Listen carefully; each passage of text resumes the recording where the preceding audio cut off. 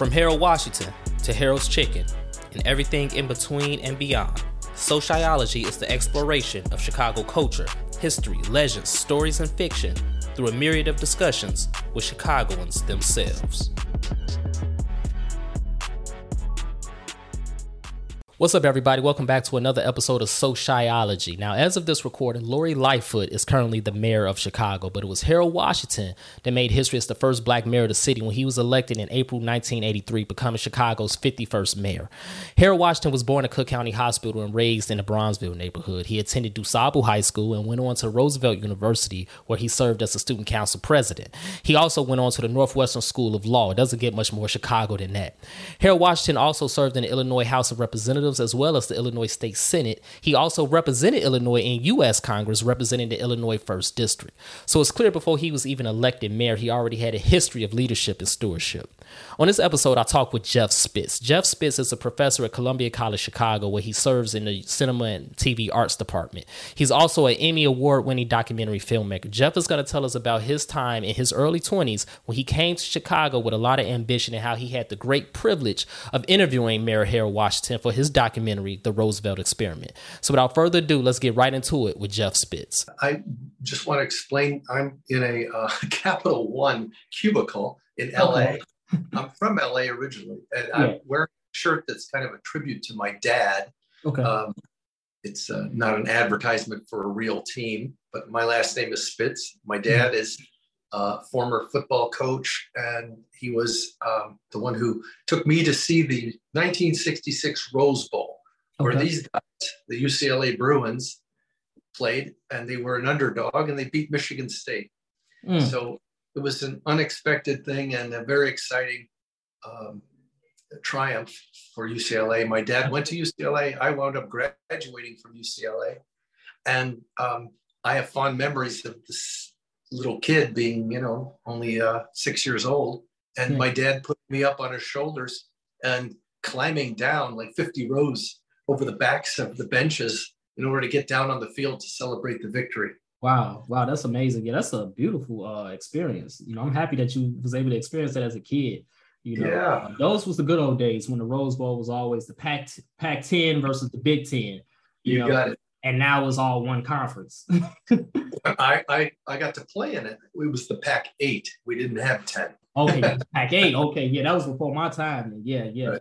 Yeah, Pac-8. Yeah, and now UCLA, as you know, USC is part of the Big Ten. All because, trying to get the media rights and all of that, trying to get people that pie. So yeah, you say you're from California, you say you lived in LA, correct? Yeah. And I live in Chicago now. Of course. That's what I thought. Right. And so it was like 1983, was it, when you said that's when you first had caught wind of Harold Washington? Yeah. When he was not somebody really on my radar at all. I was in LA, but I applied to go to graduate school to the University of Chicago. Okay. And I was surprised when I got the acceptance. But during that period, while I was interested in going to graduate school, I heard a radio anecdote. I was driving scripts around LA. I was working for producers, and one of my jobs was to be in the car to drive a script and deliver it. Back then, you did that by hand. If people were in a hurry, they sent a driver with a script. So I was listening to a radio anecdote from Paul Harvey, and Paul Harvey had a noon broadcast. He's a very famous broadcaster, also based in Chicago. And he said that today's noon story is about 4 African-American college students in the 1940s who made a pact to support each other through thick or thin for their whole lives. And one of them said, I'm going to go into real estate. And another said, I'm going into entertainment. And a third one said, I'm going into politics. And the fourth one said, someday I'm going to be the mayor of this city. And Paul Harvey, he liked to use the dramatic pause. So I'm waiting to see what's next. And he says, today, the first one is Dempsey Travis, Chicago's most successful African-American real estate man. The second one is Oscar Brown Jr., who has entertained people all over the world and performed on Broadway in his own shows. The third one is a 5-time congressman from the same district where they made that vow 40 years ago. And the fourth one is Harold Washington, the first African-American mayor of the city of Chicago. I got chills. I was just really moved by this. Yeah. So I went to the UCLA Research Library to look up Harold Washington. I wanted to know more about him. And I found out before Google. Yeah, I literally got in the car. I went to UCLA Research Library, and he was in the listing of a book called Who's Who in Black America. And it's a true story. I looked him up, and before, I just happened to think that would be the way to go. So I went through the listings, and after Harold Washington was Kenneth Washington. I actually looked at Kenneth Washington's background and saw, by coincidence, this man went to the same college as Harold Washington, Roosevelt College in Chicago. And I thought, wow, I wonder if it's the Kenneth Washington that I met when I was 12. That was a man running for city council in LA. His name was Kenneth Washington. I remembered my mom telling me to be home on a certain evening because she was hosting a fundraiser for this gentleman named Kenneth Washington. So I looked at his background, I called him on the phone, and I introduced myself and said, I know this is strange, but I want to talk to you about your college days. Did you go to college with Harold Washington, the new mayor of Chicago? And this guy, Kenneth Washington, said, I do remember your mom. He said, wow. And yes, and nobody has ever asked me about my college days, but it was a miraculous experience. Wow. Small world is right. And he said it was miraculous because the college was mixed. He was going to college in 1945 in Chicago with Jews, Blacks, former servicemen and women who were in a hurry to make up for lost time because they'd been in the World War II. And they were not, typical college kids. Yeah. They were serious. And he said it was a fantastic environment, and people were trying to integrate the barbershop next door. They would go into restaurants and sit down and wait to be served, even though they knew the restaurants on Michigan Avenue would not serve Blacks. White and Black students would try these things. And this was 10 years before the civil rights movement really got underway with Martin Luther King. When he told me this, I said, oh my God, this is really amazing. And I just got deeper and deeper into it from a distance, having never been to Chicago. Yeah. And wanting to learn more. So that compounded like your desire to come here. Well, you was coming here anyway, because like you said, you applied to graduate school here. So you was gonna end up in Chicago one way or another, but it kind of just made your desire to hurry up and get on a plane to get to the Windy City ASAP. So you come to Chicago, and at what point, now I know you said in a previous interview, you said that The Wizard of Oz is what basically started your love for filmmaking. At what point when you got to Chicago did you say, you know what, I gotta get Harold Washington in front of my camera? Was it like already an idea before you got here, or did it, come to that after the fact? Walk us through that part. Well, as soon as I heard that radio anecdote, I thought, how cool would it be to meet these four people, have them tell their story? And I started thinking about this as a documentary immediately. I was working for a producer and in Hollywood, and I actually told him what I was doing and wanted his opinion. And he said, let me tell you where this country is at right now. This is 1983. Ronald Reagan is our president.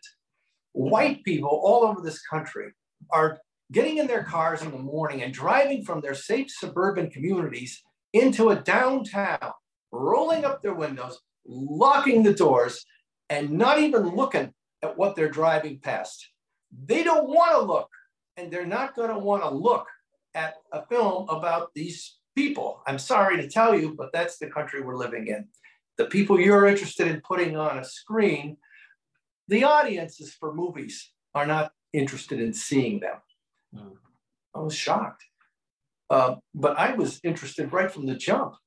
in the idea of interviewing these people. So my first day in Chicago, I had already arranged to meet Oscar Brown Jr.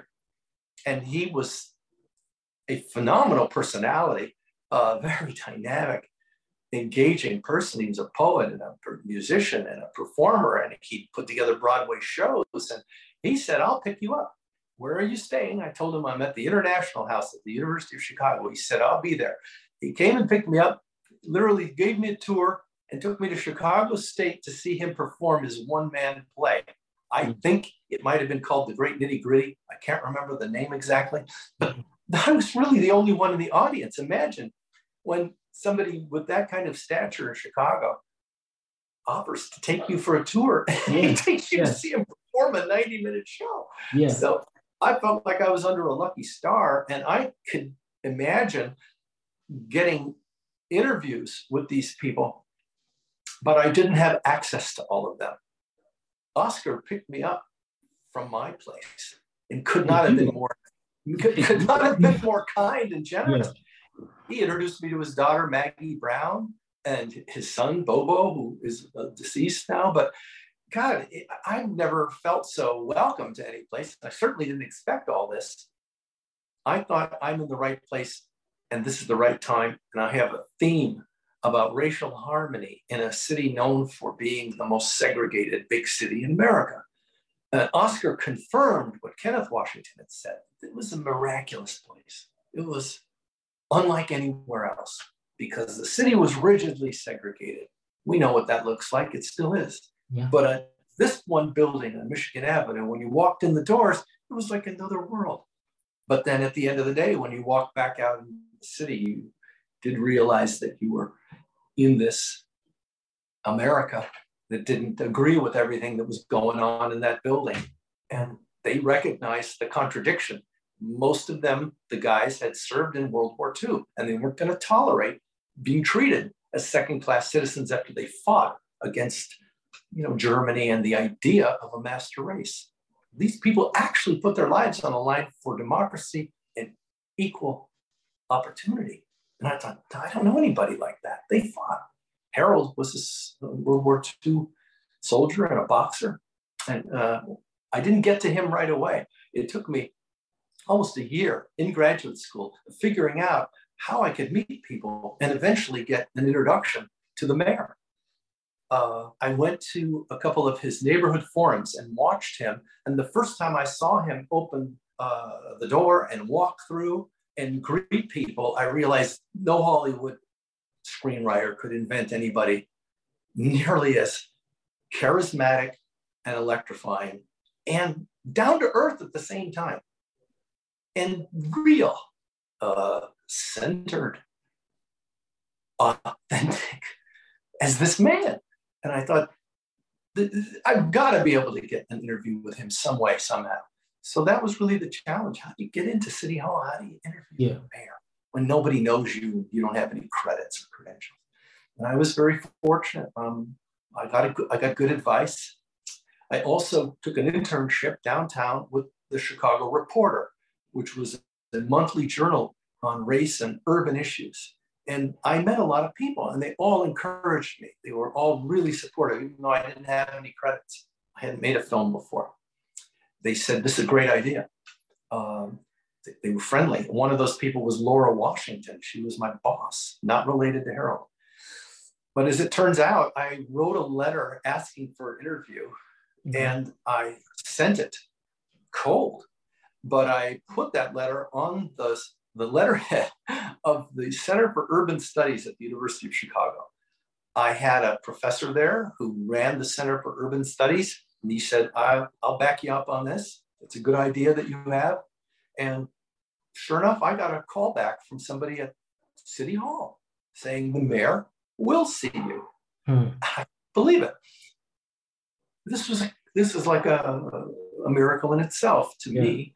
Yeah. And I did come in to meet the mayor, and I brought with me something that I found. And I had been doing my digging at Roosevelt University, looking through old photos, and they had a storage room with boxes of old photos. And there were interesting people who rallied around Roosevelt back in the day, including Jackie Robinson, including Ralph Bunche, Marian Anderson, Pearl Buck, Albert Einstein. They got him to endorse the new project. And of course, Eleanor Roosevelt, FDR's widow. So they had a who's who of advisors supporting the idea of a college without a color line. Yeah. Most colleges did have quotas. And I don't have to tell you about discrimination in higher education, right? So I was very fortunate. When I went looking for things, I found a gold mine. And one of the most glittering gold mine strikes of all time for me was a life changer. I found a 16 millimeter film that was at Roosevelt, and it showed students in the 1940s. And as I'm watching it, I also have still photos from the same place at that time. And there in the 16 millimeter footage is Harold Washington leading a student council meeting. So this is meant to be. Like it keeps like it I transferred that 16 millimeter footage onto a different format so I could show it to the mayor. I knew that if I got an interview with the mayor, talking wasn't going to be the thing that puts everything over for me and makes the process smooth. I'm talking about making a film. I have to show some film. I had a nugget here. It was a gold nugget. And when I pulled it out and told the mayor, you have to see this so you can understand what I'm doing, he looked at it and he smiled, that big Cheshire cat grin, and laughed and told everybody to come into the office. They got to see it. Well, they came in, his secretary, his press agent or officer, and they smiled, and Harold just loved every second of it. And they said, wow, you were handsome. And he said, yes, indeed. And he was a trim, handsome, athletic guy on film. Yeah. I also had still photos. So I knew I had the makings of a good documentary. And now the mayor was on board. And he was so enthusiastic, he introduced me to other people.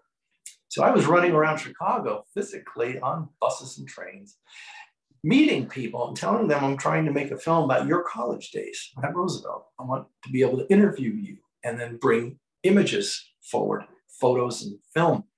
And I would show people this footage that I had of college students at Roosevelt in the 1940s. And it was just so charming. It was so innocent, and no one had ever seen it. I mean, back in the day, there was no video.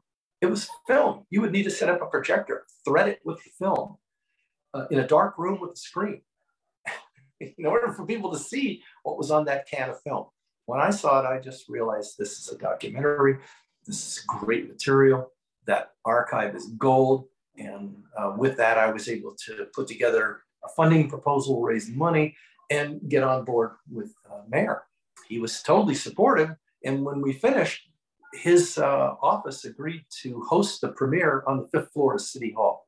I invited my parents, of course, and people who were supporting the film project, people who were in the film, and the broadcaster, WLS TV, because that ABC station agreed to premiere the film.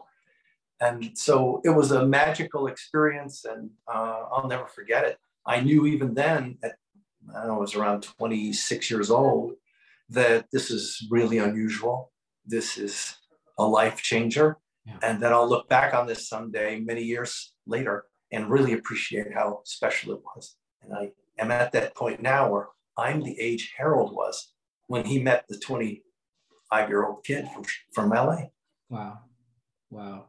You know, as a filmmaker, as a documentary filmmaker specifically, you know, chasing down people or trying to track down people to get interviews, to get that content that you know will just make your film more solid than what it already is. Like, can you explain the feeling that you had when you got word that Mayor Harold Washington of the 3rd largest city in the country, probably at that time the 2nd largest city in the country, said, yes, I will receive him, I will see him.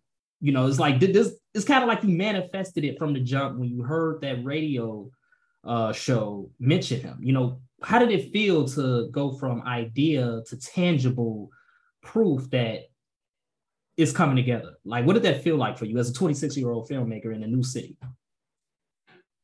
Well, it was exhilarating to know that the mayor's people saw value and meaning in what I was doing and encouraged me like others. They felt the same way that it seemed like everybody I met was expressing. This is needed. This is timely. This is now. And I was feeling the same way. That's why I wanted to do it. I was sickened by the sight of the racist election in 1983, and I wasn't even in Chicago. I saw a little bit of it on TV. And as I researched Harold from afar, I saw more of it. And I thought, this is disgusting. This is like Selma, Alabama in the 60s. And it dawned on me that I was too young to be part of a civil rights movement. But here's my opportunity to share in a new experience with people who believe in the same ideals and now are putting them into action in this huge city. And they're seeing that this film that I want to make is part of that. It can help bring people together, not drive them apart. And I felt incredibly validated. I felt exhilarated and scared because now I'm going to have to actually do it. Yeah, it's no You know what I mean? Yeah. And I didn't have the money. I didn't have the skills. I didn't have the equipment. I was not a trained filmmaker. I was a guy with background in production, insofar as working on Hollywood productions and even TV programs in LA. But you know, when you come from the factory town, people assume you must know everything and be great at this stuff. The reality is you're a factory worker. In LA, I was like putting a bolt onto a nut. I was a guy driving scripts around, or I was observing people making films. Mm-hmm. And that's a very slow, tedious process that I couldn't stand. I needed to try a different way because in LA, the hurry up and wait aspect of filmmaking, the Hollywood model, the tradition, is extremely tedious. I knew that wasn't for me.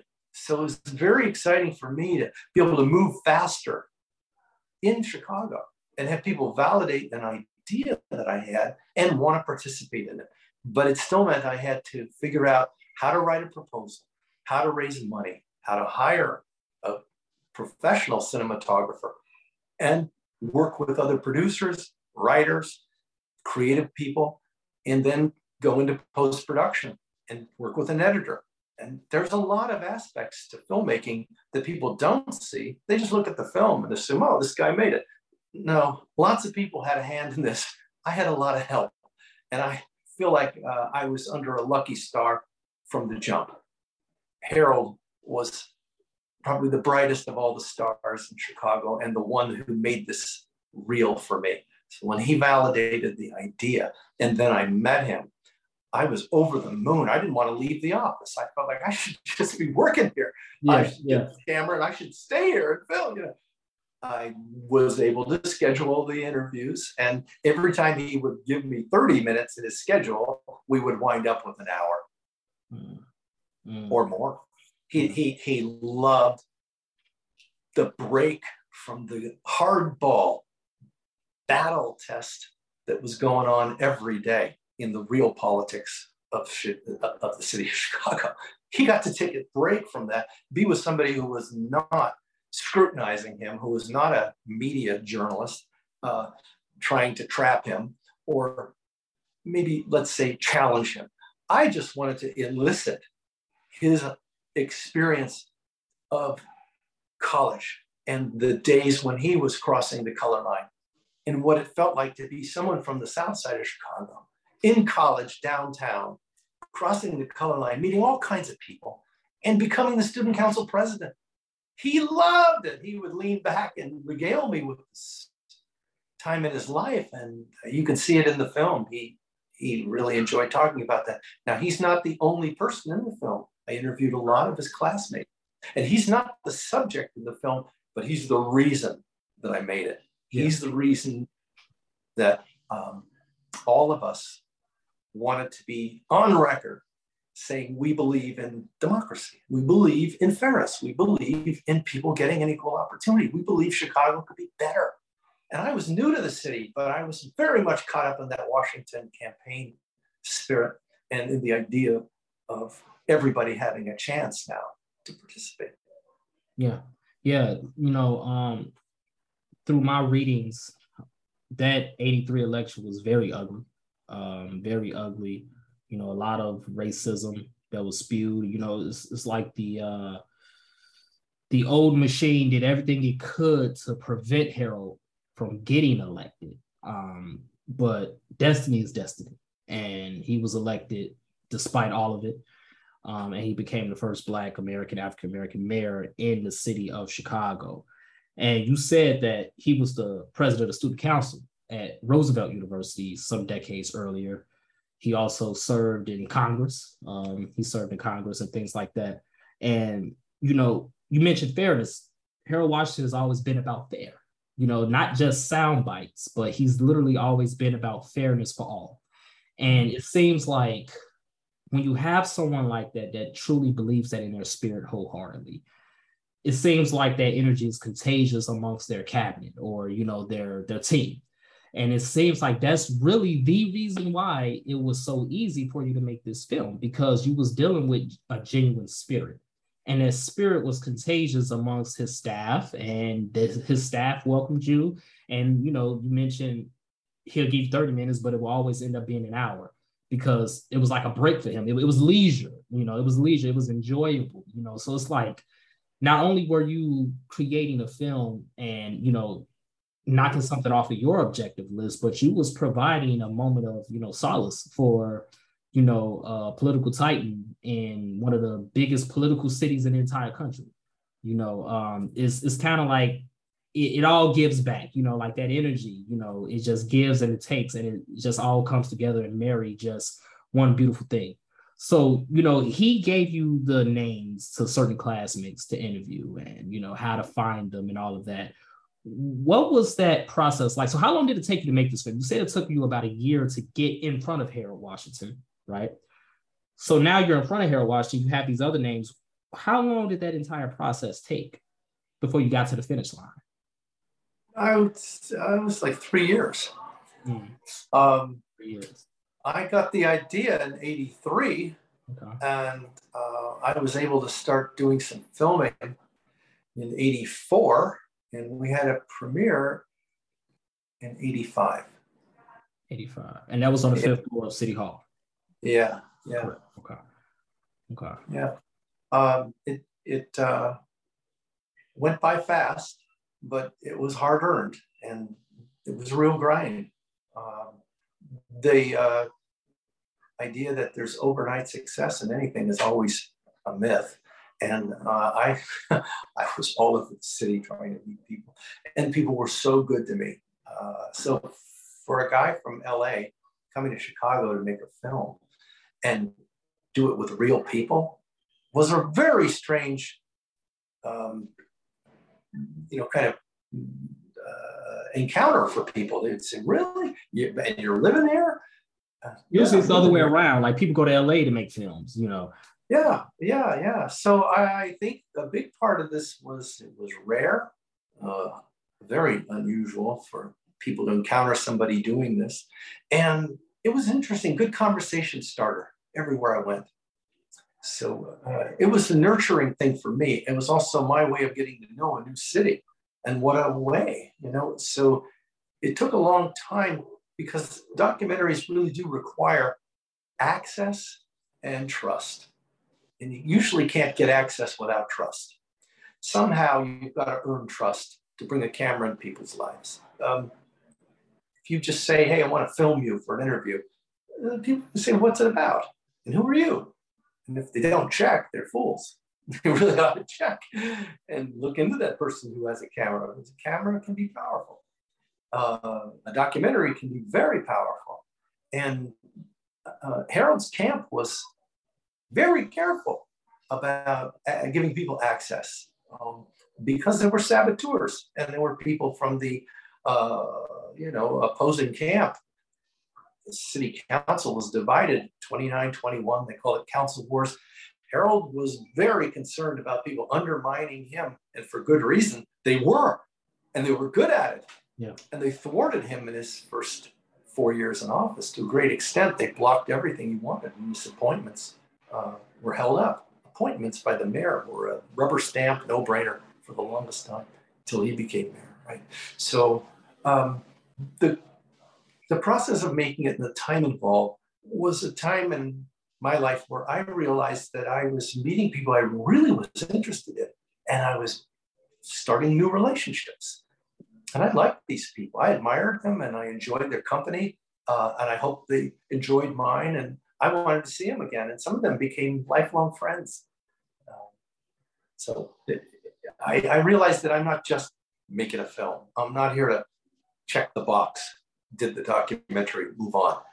I realized this is a way of life for me. This is a way I want to work for my future. And this is comfortable and seems to be who I am and what I'm about. I didn't know that beforehand. I hadn't done anything like this. So I was finding myself as I was finding my way in Chicago and finding relationships with people and building trust and gaining access. I was defining what I wanted to be when I grew up. I was doing it and feeling like I found it. This is me. That's beautiful. 3 years of, just you finding yourself and, just laying that foundation and groundwork for what will become your life's purpose, your life's journey. And what better way to do it in such a huge way by making a documentary on a very, very important university in Chicago, Roosevelt University. And, just kind of how Roosevelt University brought together all of these personalities and people that will go on to do great things in this world. It's no coincidence. It was destiny for it to happen this way, like you said earlier in the interview. So you finished the film, you finished the Roosevelt experiment. Harold Washington is still mayor. And what was your steps after you finished the film? Did you take a step back and breathe?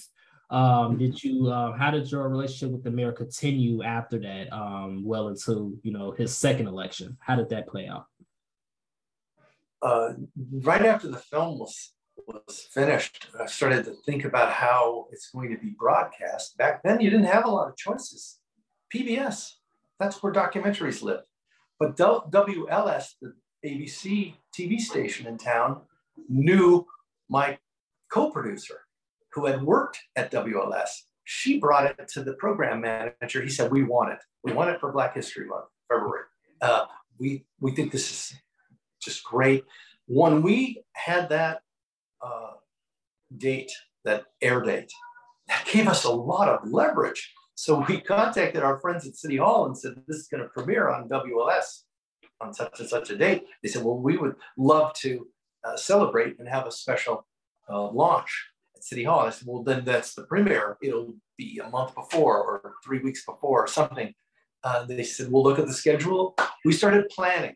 So we were planning what we now would call distribution. I was thinking about where am I going to show it? Well, with a broadcaster like WLS, that answers the question for the first broadcast. With a launch or premiere at City Hall, that gives you exposure to a lot of people. Anyone interested in city politics would want a ticket to that, would want to come. And it's not a venue, a movie theater. It's a privileged space. So that gave us a lot of leverage, as I said. And I understood, even at that point, that leverage that a documentary can give you can be used in the exhibition, in the distribution, and in the future of your career. That you're going to want to network with people. You're going to want people to learn about your film, and you're going to want them to use it. I understood all those things quickly because of an experience at City Hall with Harold Washington and WLS and the funders. Remember, I had to raise money for this. I didn't have any money to hire a cinematographer. So I raised $50,000, and it didn't come from one person, two people, three people. It came from like 12 different sources, different companies, including AT&T, the Playboy Foundation. I think First National Bank, what was it called? First Chicago, back in the day, it was called First Chicago Bank. Just different corporate entities agreed to support it because they wanted to be closer to the mayor and they wanted to promote harmony in the city. They saw this as a positive thing. Yeah. So all this is to answer your question about what you do next. I actually started to realize that what this process does is build relationships, and that these relationships are going to help in your distribution and in raising awareness about this new entity in the world called the Roosevelt experiment. If it was done without any help and with no forethought, you would have a film at the end of the day with no one to watch it. So the strategy of making a film became making relationships, making connections, and making a distribution strategy that does make some sense. It turns out the WLS TV station said other owned and operated stations in the ABC family, New York, Detroit, Houston, these urban centers, would probably air this show. And I thought, wow, that's an idea that never occurred to me. I went to New York, and sure enough, the program manager from New York said, yes, we'll run it. Detroit, I didn't have to go to. I could call and say, Chicago and New York are running this. And they said, yeah, we'll do it too. Well, the owned and operated stations are in the biggest markets, and they all ran the same show. I thought, well, that's really great. What validation? It's not just of interest in Chicago. I understood the color line is a universal issue. It extends beyond the United States. Yeah. Unfortunately, racism is not limited to the US, right? So I just realized I had a universal story that was very specific in Chicago, but it was told in a way that people could relate to it. If they cared about education, they cared about the discrimination that some people faced, and if they cared about civil rights and equal opportunity anywhere, they would recognize the thrust of this story and young people who fought and sacrificed and lost loved ones and friends, all in the name of democracy. Naturally, they would find this of some interest. So that's the answer in a longer form of how you build a community around a film, and awareness spreads from word of mouth. Back then, there was no social media, no internet, right? The other thing I learned in Chicago was how the journalists jump at the chance to write a story about a film on a topic that's close to their beat or in their beat. Not film reviewers. Like, I didn't think about who's going to review this and say what kind of film it is. I thought maybe somebody will find this so interesting they'll write a feature story about it. And people were interested in it.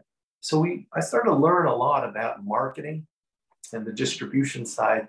I didn't make any money doing this, by the way. The ABC owned and operated station sounds like a big deal, right? They must have paid a lot of money. No, they actually just agreed to air it. Right. Which at that time was still good, it's like, because now you're having to put all these ads, there's no YouTube, but yeah. So anyway, I learned a lot by doing, and I was naive, and like many people who have a good experience in film, it's because they took a risk and didn't know what they weren't supposed to do. They didn't know the rules, and being an outsider in the world of film is usually a really strong advantage, because everyone on the inside is trying to do what everyone else is doing, and therefore they don't have a breakthrough. This happens throughout the history of film. The outsider who's naive, doesn't really know what the rules are, breaks new ground. It's probably true in lots of fields. If the Professor Jeff Spitz, as he is right now that I'm talking to, can send a memo to the 26-year-old Jeff Spitz that's making this film, what advice would you give him as he's, filming Mayor Harold Washington and, doing the research on Roosevelt University and talking to Mayor Harold Washington's peers and things of that nature? Well, the memo would say you're on the right track. Just keep strong, keep going, and stay close to your heart. Those are things that worked then. I still teach and share that same advice with students on a maybe practical level. I would say keep working with influential, smarter people who are older than you, who can help you build a variety of programs based on the theme that you're doing. Because when you finish a one-off, a one-time only, singular documentary, that's your baby. And now you have to take that baby into the world. Yeah. It's actually smarter to understand that you're in a continuum. If I could give that advice to myself at 26, of course, it's easy to give that advice now because we have internet, we have webisodes, we have web series, we have streaming, we have the cliffhanger strategy and storytelling that's so easy to utilize. You could do it in a series of 1-minute pieces or a series of 3-minute pieces or a series of 10-minute pieces. You pick the length. You get to upload and you get to decide how you want to distribute things in the world. And you can build community around any project of any size now. So looking backwards with this hindsight that I have as someone in it for 35 years, just say, don't think you're making a one-off. You're making a difference and you're making a decision for a career. And it could last 40 years. Think about the theme that you're working in and make more that theme. So that would be my advice. Because once we finished, I had a baby basically, and now I had to care for it. Now my focus was totally on that. People said, what are you going to do next? I'm thinking, do next? I'm really still working on this thing. What am I going to do with this baby? That was really hard because I wanted to think forward as well. And people were always asking, what's your new project? What's your next project? I have learned over time that you have to have you have to have a lot of balls in the air. Got to be juggling projects. You can't just have one. So, as we all know, tragically, Mary Hale Washington passed away in 1987. And where were you when you received the news of his passing? I was on Ashland Avenue, about 2 blocks north of Lake Street, when I heard the news, and I ran to get on the train to come downtown. I couldn't believe it. This was right around Thanksgiving. It was a dark and ugly gray day in Chicago. And I was in shock, total disbelief. And of course, I wound up actually getting to the hospital and seeing a lot of people already there, people I knew. And all of us looked like we were in shock. I saw the ambulance. I got there fast. So I didn't have any press credentials, but I walked in and I was in the room when the doctors came out and announced that he was dead. And I fucking couldn't believe it. I'm sorry to curse, but I was just completely devastated. Yeah. It was the saddest day. God, I had an angel in Chicago, and no one ever would describe him that way. But he was my guardian angel. And although I didn't spend time with him socially, every time I got to be with this person was magic. He was so grateful, so funny, sharp, insightful, inspiring, that it was radiant. And I wanted to be in that light. I wanted to stay around Harold. Who wouldn't? So many people were attracted to him, including a young guy named Barack Obama, who came to Chicago to be in the city where Harold Washington became mayor.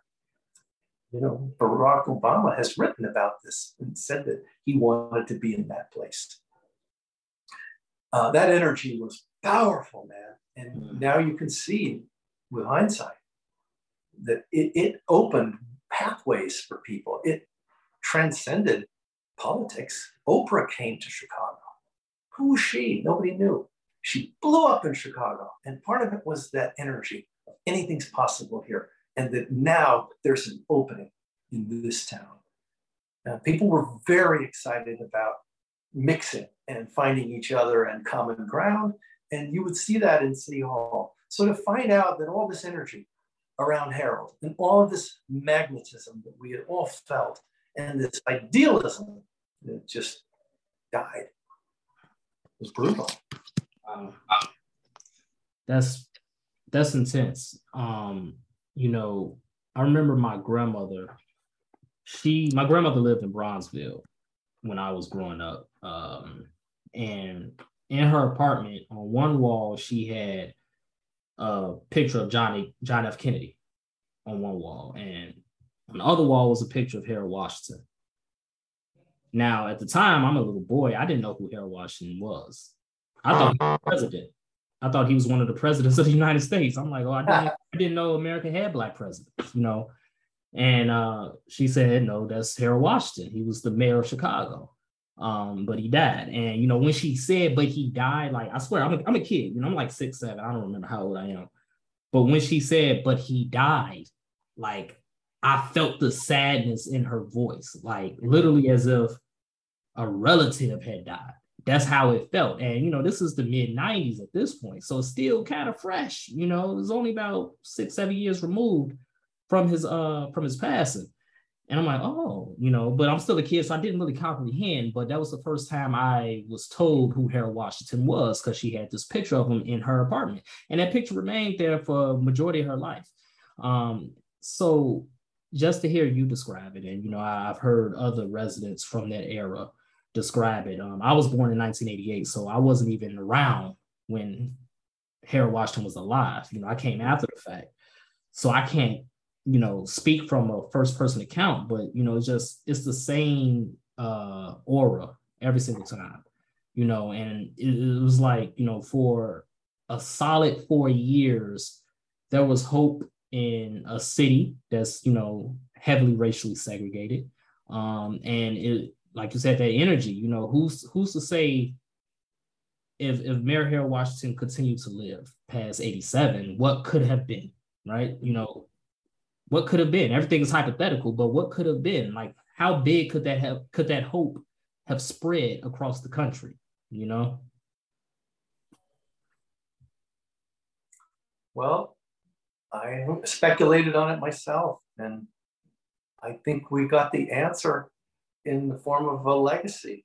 I really think that energy was captured and channeled by a young African-American law student who decided to come to Chicago and try to be a community organizer. Mm-hmm. I think he was looking for his authentic self, and he found Michelle. And I think that validated who he wanted to be. But he was drawn here by Harold Washington. And Barack Obama is a direct legacy of that spirit of Harold. That's where the energy went. And you can see that this is a genuine human being.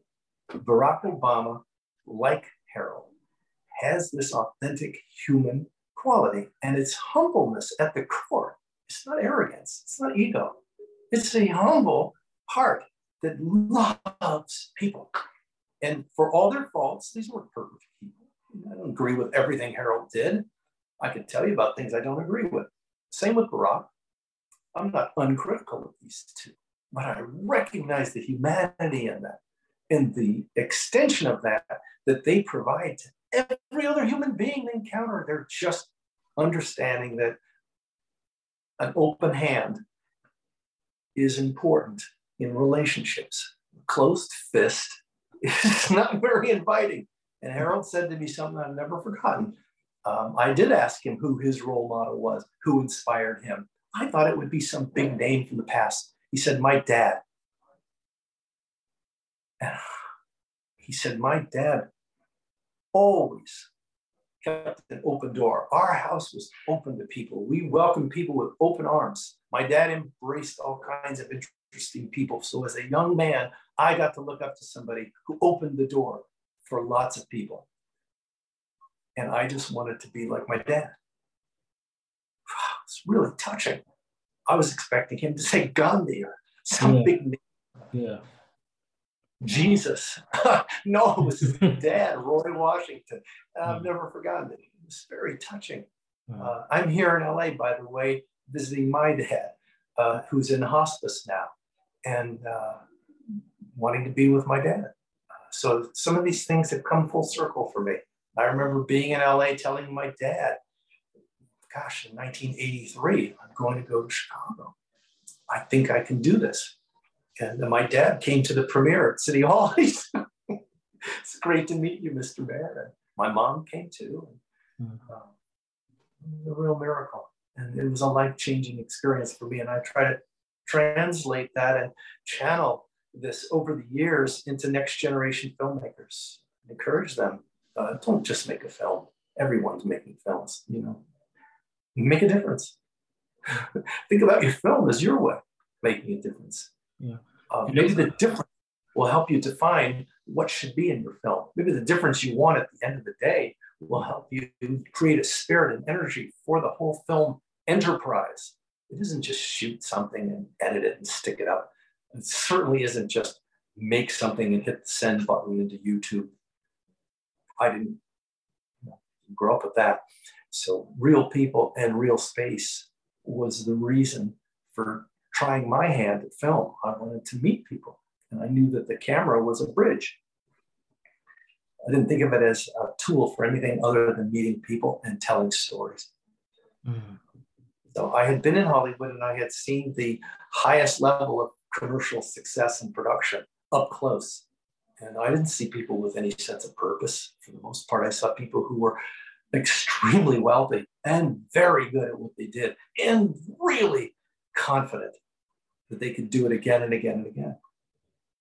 But purpose? Yeah, that might be something they did on the side. Like, oh, I'll donate money to a good cause, or I'll provide some creative service in support of a good cause. Yeah. But that was to the side. They were professionals, and to their credit, they were the top. And it was impressive to see their creative talents. But I didn't feel like they were people who were particularly fulfilled and satisfied. Didn't feel like their lives were enviable the way that I was picturing myself. I wanted adventure and I wanted to be in the real world. And at that time, the 80s, your work in Hollywood meant behind the walls of a studio. You know, those are guarded with gates and guards for a reason. They don't want people in. Yeah. So, I was turned off by that, and I wanted to be in the real world using a camera, using film in a different way. And I found that opportunity, and I found people who were like-minded in Chicago. You know, I'm glad that you touched on that, because that was going to be my next question for you, but you pretty much just answered it all right there. You know, I was going to ask you, like, do you think that's the nucleus of your teaching as a professor in film and television? Like, you know, is that like the main thing you want to hammer home with all of your students, or any student of film that you encounter, whether it's in the classroom or not, you know, is purpose, you know? In a nutshell. Yeah. It is have a sense of purpose that's beyond yourself. You know, a lot of people have found that meaning in life for themselves comes when they serve others in some way, shape, or form. You really get to know yourself when you make some kind of a sacrifice for other people.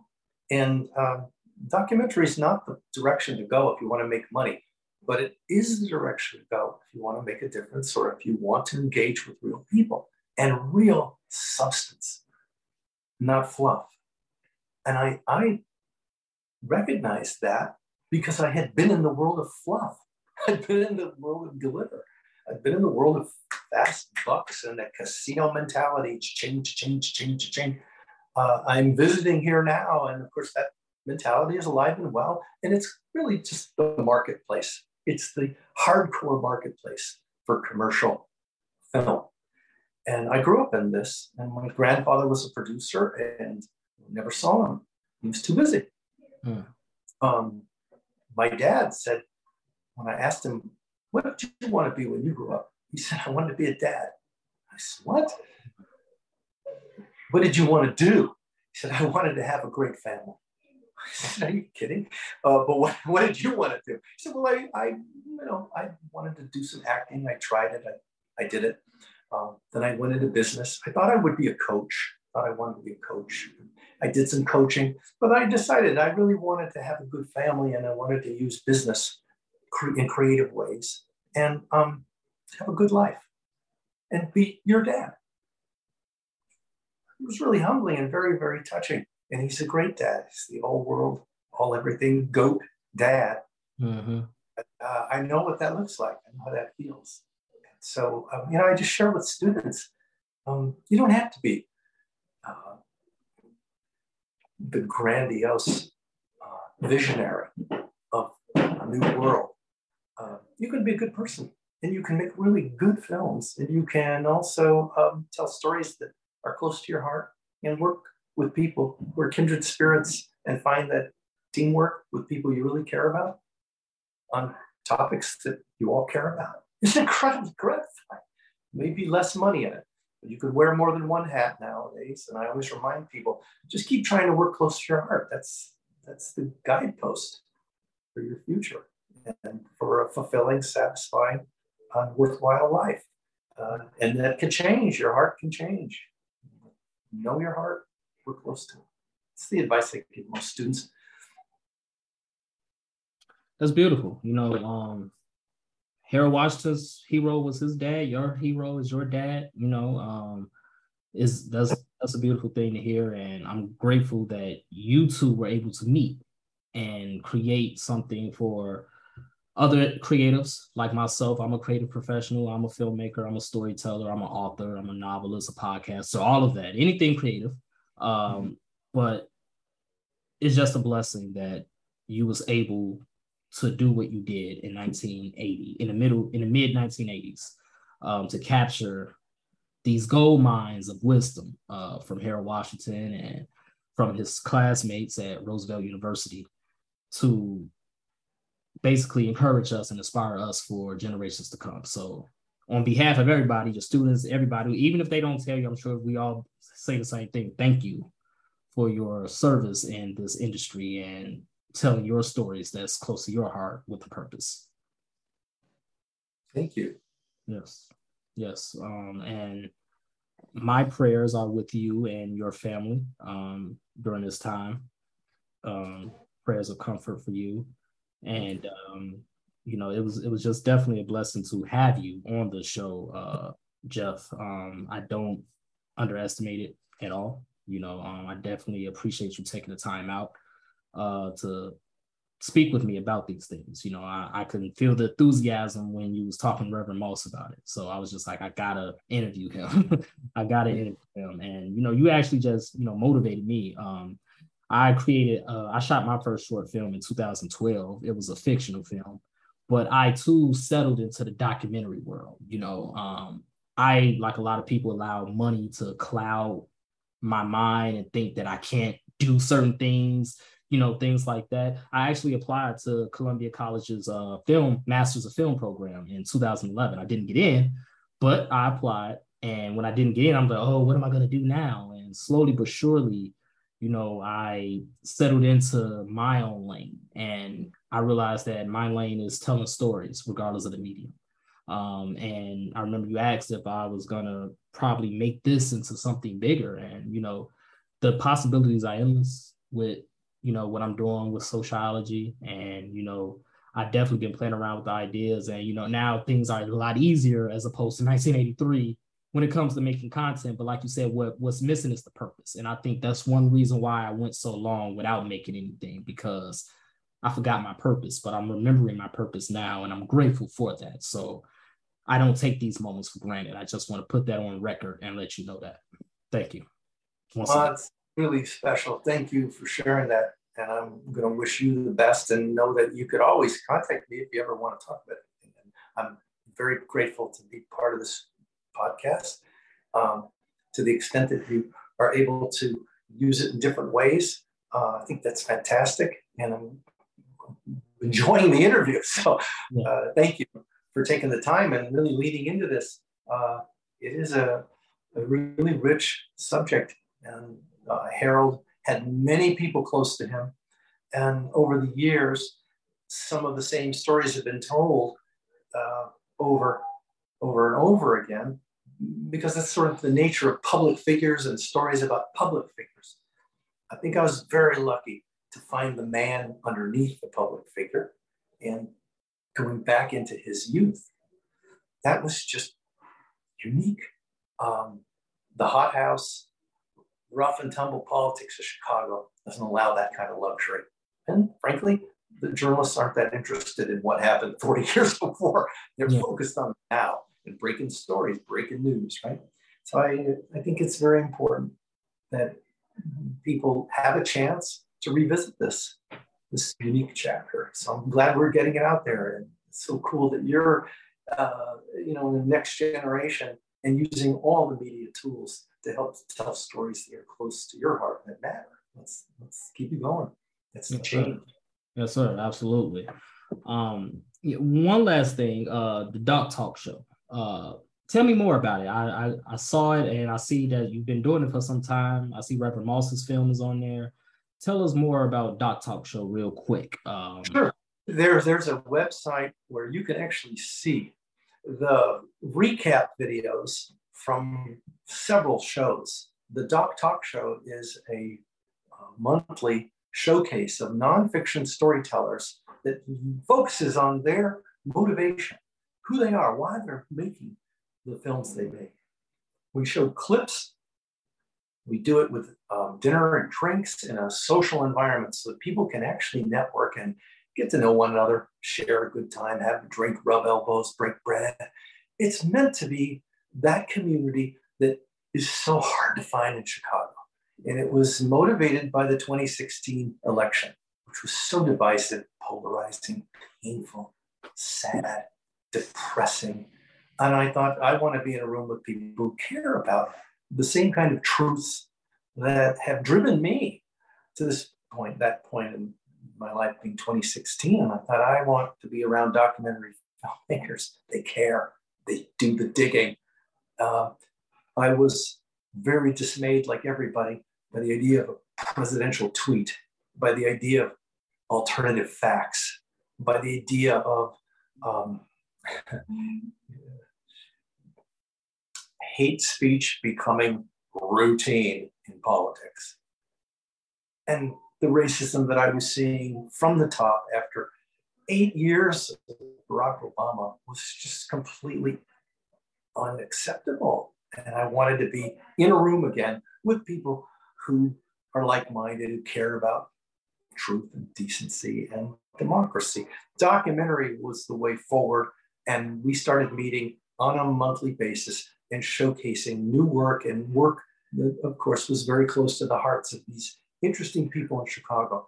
They wanted to show a clip, a trailer, a passage from a film, and engage an audience in a conversation.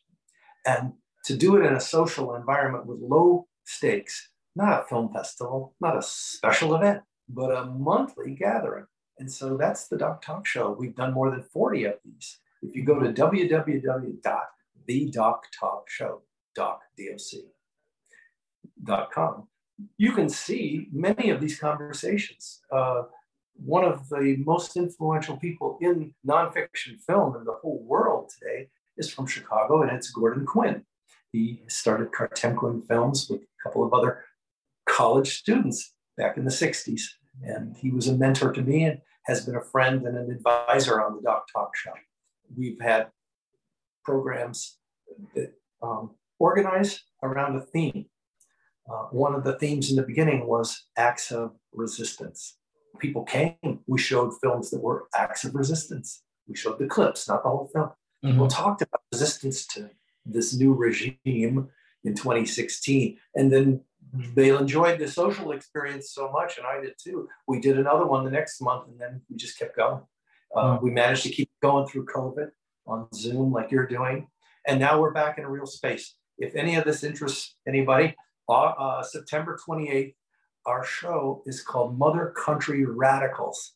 And it's a story by a young man who says in the 1960s, early 70s, the most wanted woman in America by the FBI was Angela Davis. But Angela Davis was replaced, and the person who became the most wanted woman in America by the FBI was my mom, Bernadine Dorn. And so it's a story put together, a 10-hour podcast with a fantastic film trailer to launch it. And it's become one of the most popular podcasts. It won the award for the best new audio story at the Tribeca Film Festival. And I'm promoting that because the podcast host, the writer, and the participant in this, Zaid Ayers Dorn, will be coming to talk about his process on September 28th at Uncommon Ground in Edgewater. It's 1401 West Devon. People can find the ticket link to this on the Instagram profile page, and that's the Doc hashtag, the Doc Talk Show. So you can see lots of posting about this particular episode. It'll be September 28th, and you can also see previous postings for previous shows. And at the website, there's a whole inventory and show gallery. So you can just look through it, find things that might be interesting to you. Click on it, you'll see the names of the filmmakers who presented. You'll see a recap video. So it's I guess you'd call it a gallery of passionate people telling really significant stories very well. And we are interested in what motivates these kinds of people in Chicago to make these sacrifices, to tell these stories. And they're conversations and pretty informal. I think you in particular would find these interesting. In our most recent show, we had Kevin, why am I blanking? We had 4 filmmakers with Gordon Quinn. And you can see that if you go to the hashtag. Okay. The Doc Talk Show. It's been really interesting to meet people this way, and we've featured more than 240 nonfiction filmmakers so far. Wow. The link to Jeff Spitz's documentary, The Roosevelt Experiment, can be found in the description bio of this episode, as well as the link to the Doc Talk Show, which is his monthly showcase of documentary nonfiction filmmakers. I also ask that everybody listening and viewing this episode keeps Jeff Spitz's family, Team Spitz as they're called, in your prayers, and send them prayers and love of comfort. If you enjoyed this podcast, whatever platform you're listening to it on right now, whether it be Apple Podcasts, Spotify, YouTube, etc., leave a 5-star review and a comment. Let us know what you think. And don't forget to subscribe to our sister podcast, Mogul Motivation, from True Stories Media.